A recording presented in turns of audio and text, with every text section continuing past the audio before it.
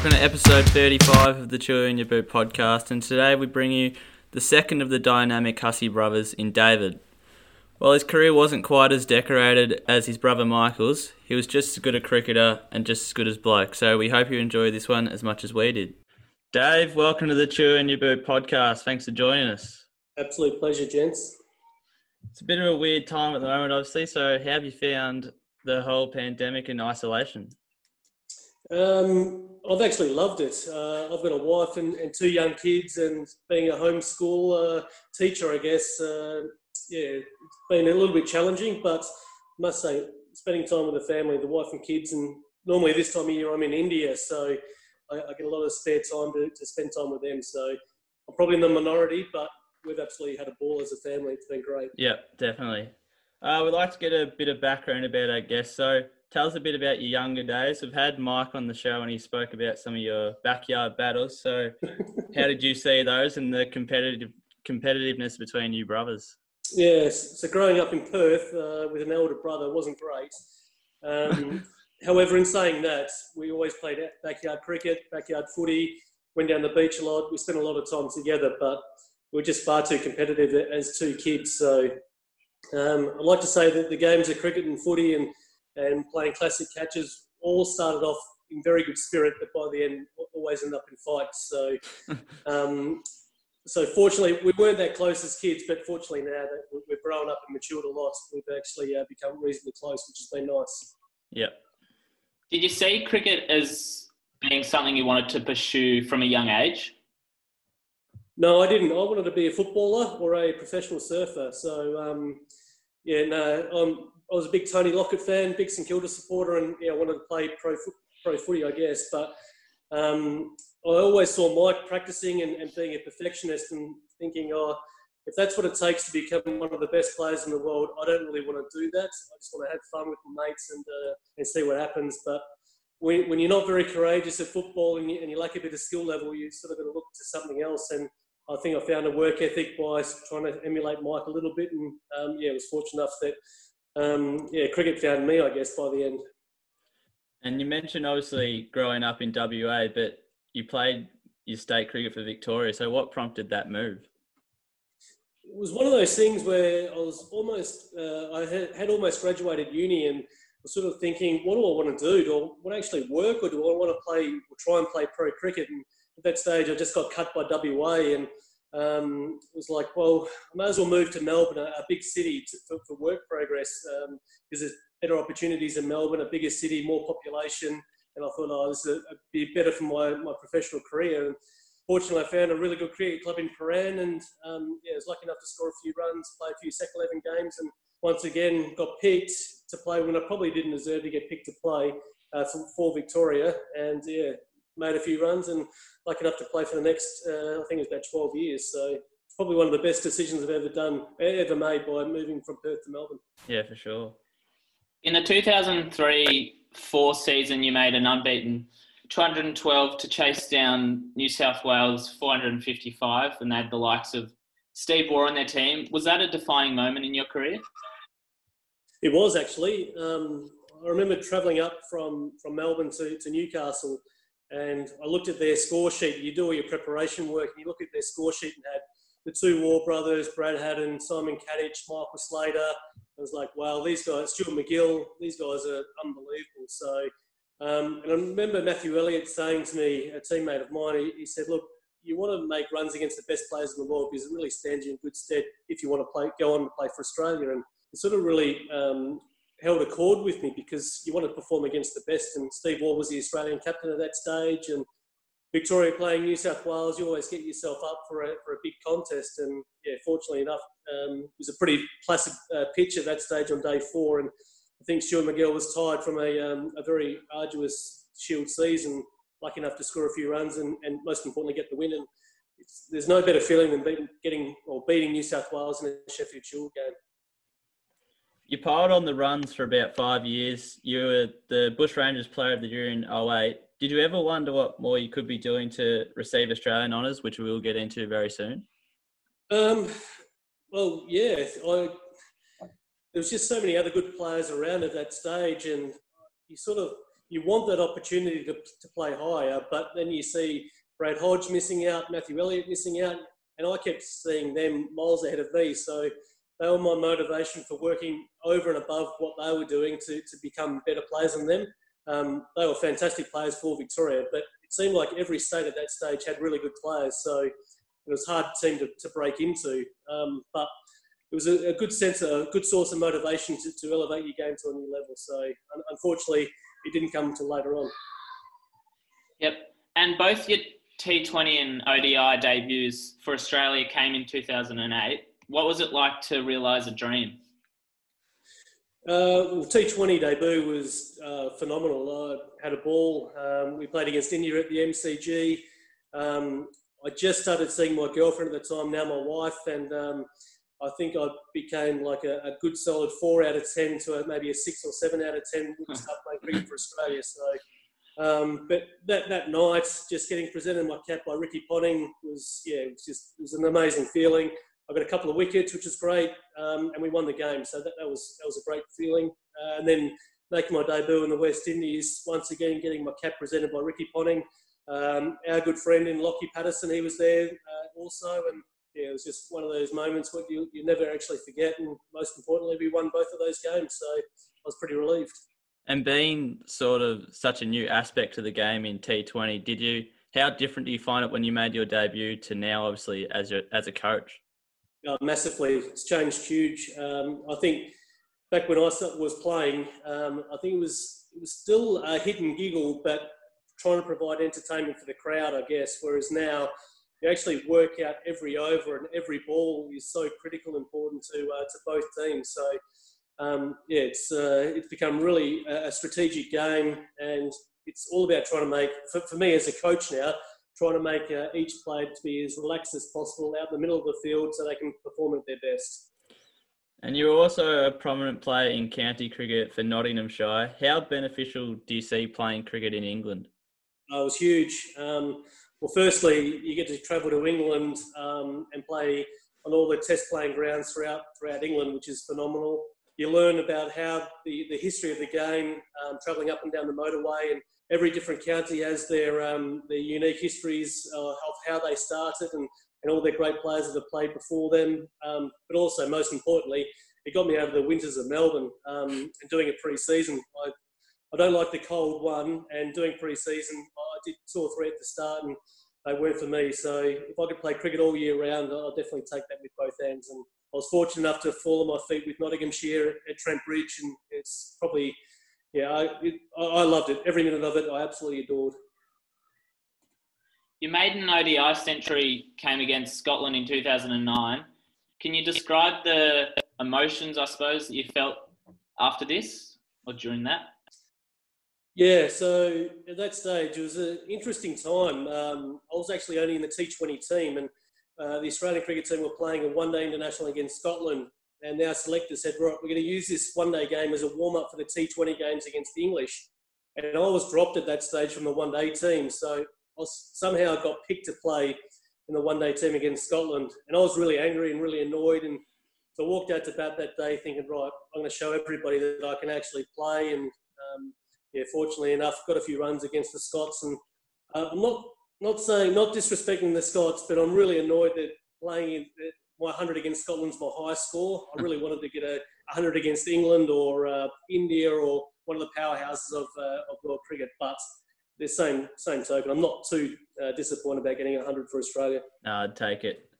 In the IPL's inaugural season, you were bought by the Kolkata Knight Riders for more than the likes of Ricky Ponting. How incredible were these tournaments to be a part of?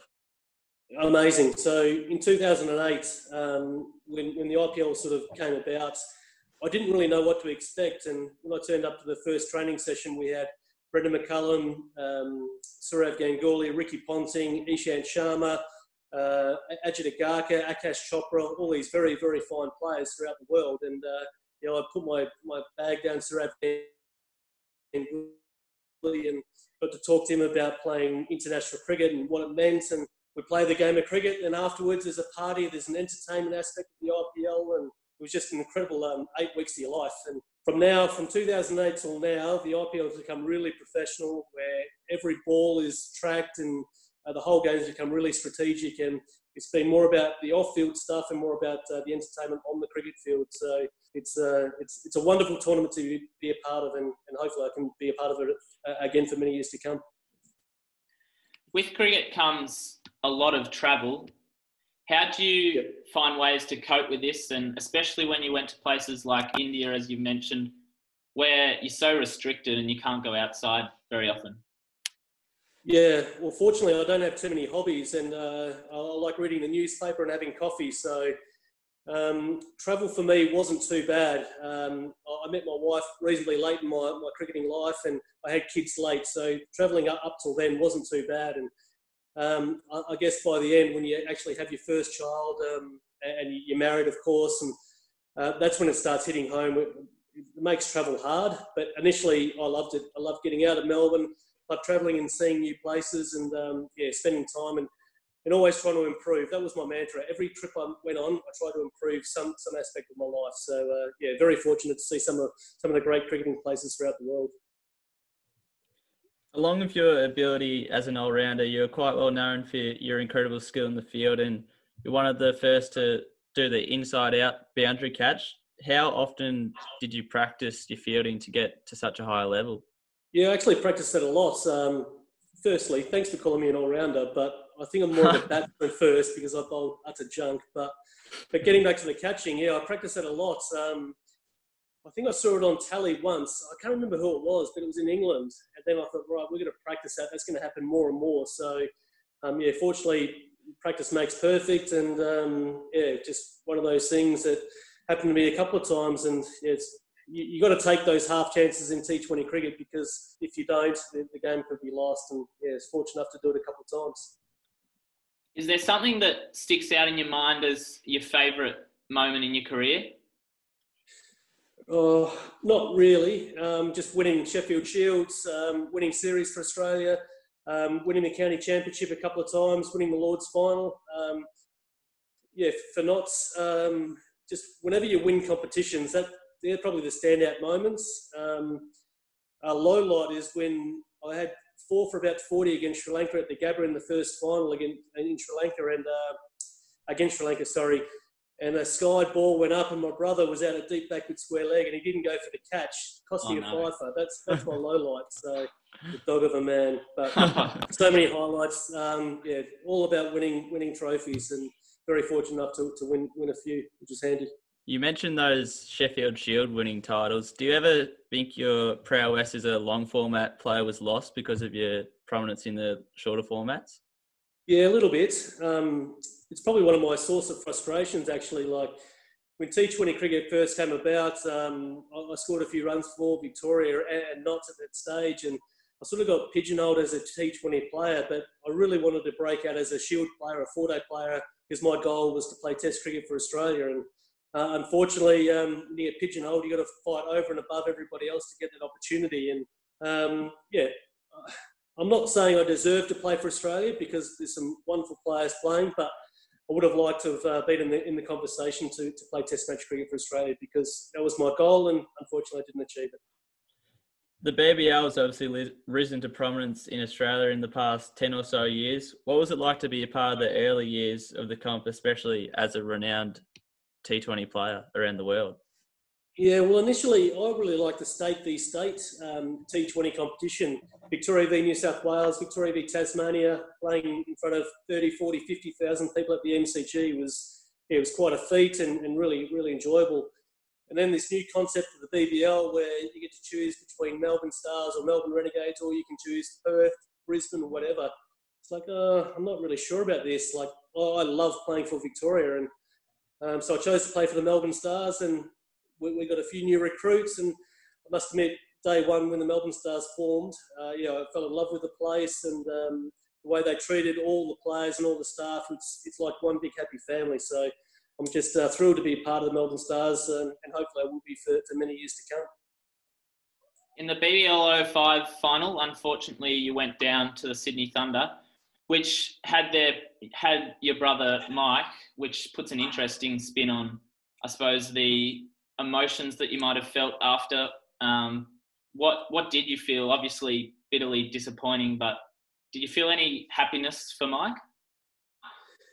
Did I feel happiness for him? No, not at all. It's a bittersweet feeling because we spoke the day before. We caught up for a cup of coffee and everything, but both of us are so competitive that we want to win effectively. But he also told me the day before that this will be his last game of cricket. He won't be coming back, and so I'm thinking, it'd be nice if he goes out as a winner, but you're playing against me and I want to beat you. So it's sort of like, it's a bittersweet feeling. And the whole way through the game, I still thought we were going to win. It just took Usman Khawaja great innings that ended up getting them over the line. But at the end, I'm glad he won and not somebody else or not another team. He went out as a winner.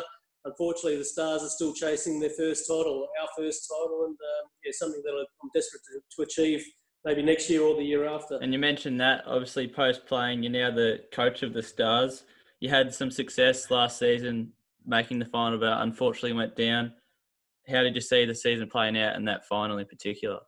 Yeah, so last season was successful without achieving our dreams or our goals of winning the competition. And I truly believe that if you keep putting yourself in positions of finals and big finals or mid games, that you're going to win one. And once you win one, I think the shackles will be broken and we'll win 3 or 4 in a row. But my biggest success for this year, or what I gauge as success, is trying to make all the players who play out in the middle of the MCG in big games, if they're as relaxed as possible, they can fulfil their skills and their dreams and just concentrate on the cricket ball coming down or that they're delivering. If they can do that, then my job's complete. So I can keep improving all players. I'm very, very happy. But most importantly, my goal is to win the whole trophy, and I'm desperate to see Glenn Maxwell hold up the Big Bash trophy next year. Absolutely. You mentioned Glenn Maxwell. What's it like to work with people such as him, Marcus Stoinis, who are stars in Australian cricket? Easy. Both of them very coachable, wonderful people, most importantly. They're just easygoing. They want to win. They love the team, which is what you want. And I think I probably annoy Glenn too much by my constant cricket chats and strategy. What do you think about this? And he's a really instinctive captain. And I think what I learned from him is that I've got to really encourage his instinct because his cricket knowledge is second to none. He reads the game so well, and I'm a really structured person and he's an instinctive person. So I think we work really well with each other. And like I said before, they're just a really good bunch of boys to work with. They care about each other and they want the best for each other. And most importantly, we want to achieve the best. And hopefully that is next year, holding up the BBL trophy. What does your future in BBL and coaching hold? Do you have any further aspirations in coaching? Well, not in the short term. I just want to win the BBL. That's my goal. And at the moment, no, I have never thought that coaching was going to be a career of mine. Sort of fell into it, and fortunately, I'm working with a really good bunch of boys in the Melbourne within the Melbourne Stars, and the sort of mantra is to sign really good people, and hopefully they turn out to be really good players, and I can elevate their skills into their best cricketer that they can possibly become. But I've actually loved it the last year and a bit, and I'm looking forward to getting over to the IPL if that goes ahead in next couple of months, and working with Kolkata. So we'll see what happens. But yeah, I've got no goals that I want to coach anywhere else at the moment. I'm just focused on short-term goals. The Cricket Australia fixture for next season was released yesterday, but do you think, given the impact the coronavirus could have on cricket, that will definitely go ahead?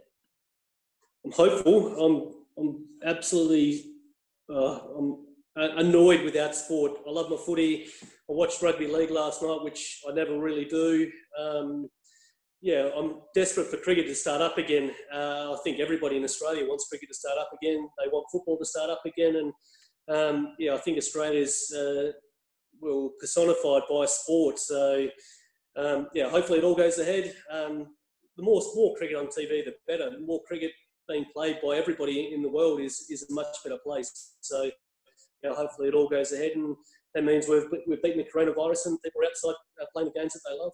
Definitely. And an anonymous listener question here. How does it feel knowing your wife is madly in love with a former Cricket Australia media manager? I'm okay with it. That former Australian media manager is a far better looking person than me, far better athletes, and far better person. So he's definitely an upgrade on me. So I'm okay with it. Well, that's all we've got for you, Dave. We really appreciate your time and thanks for coming on. Absolute pleasure, boys. Good luck with it, and good luck with your careers in journalism. Hope it goes well. Thank you. Wish you all the best in the future. That wraps us up for another episode. I'd like to say a massive thanks to Lockie Patterson once again for helping us get Dave on. Can't thank you enough for all your help, Wombat, and stay tuned for some more big guests in the coming weeks.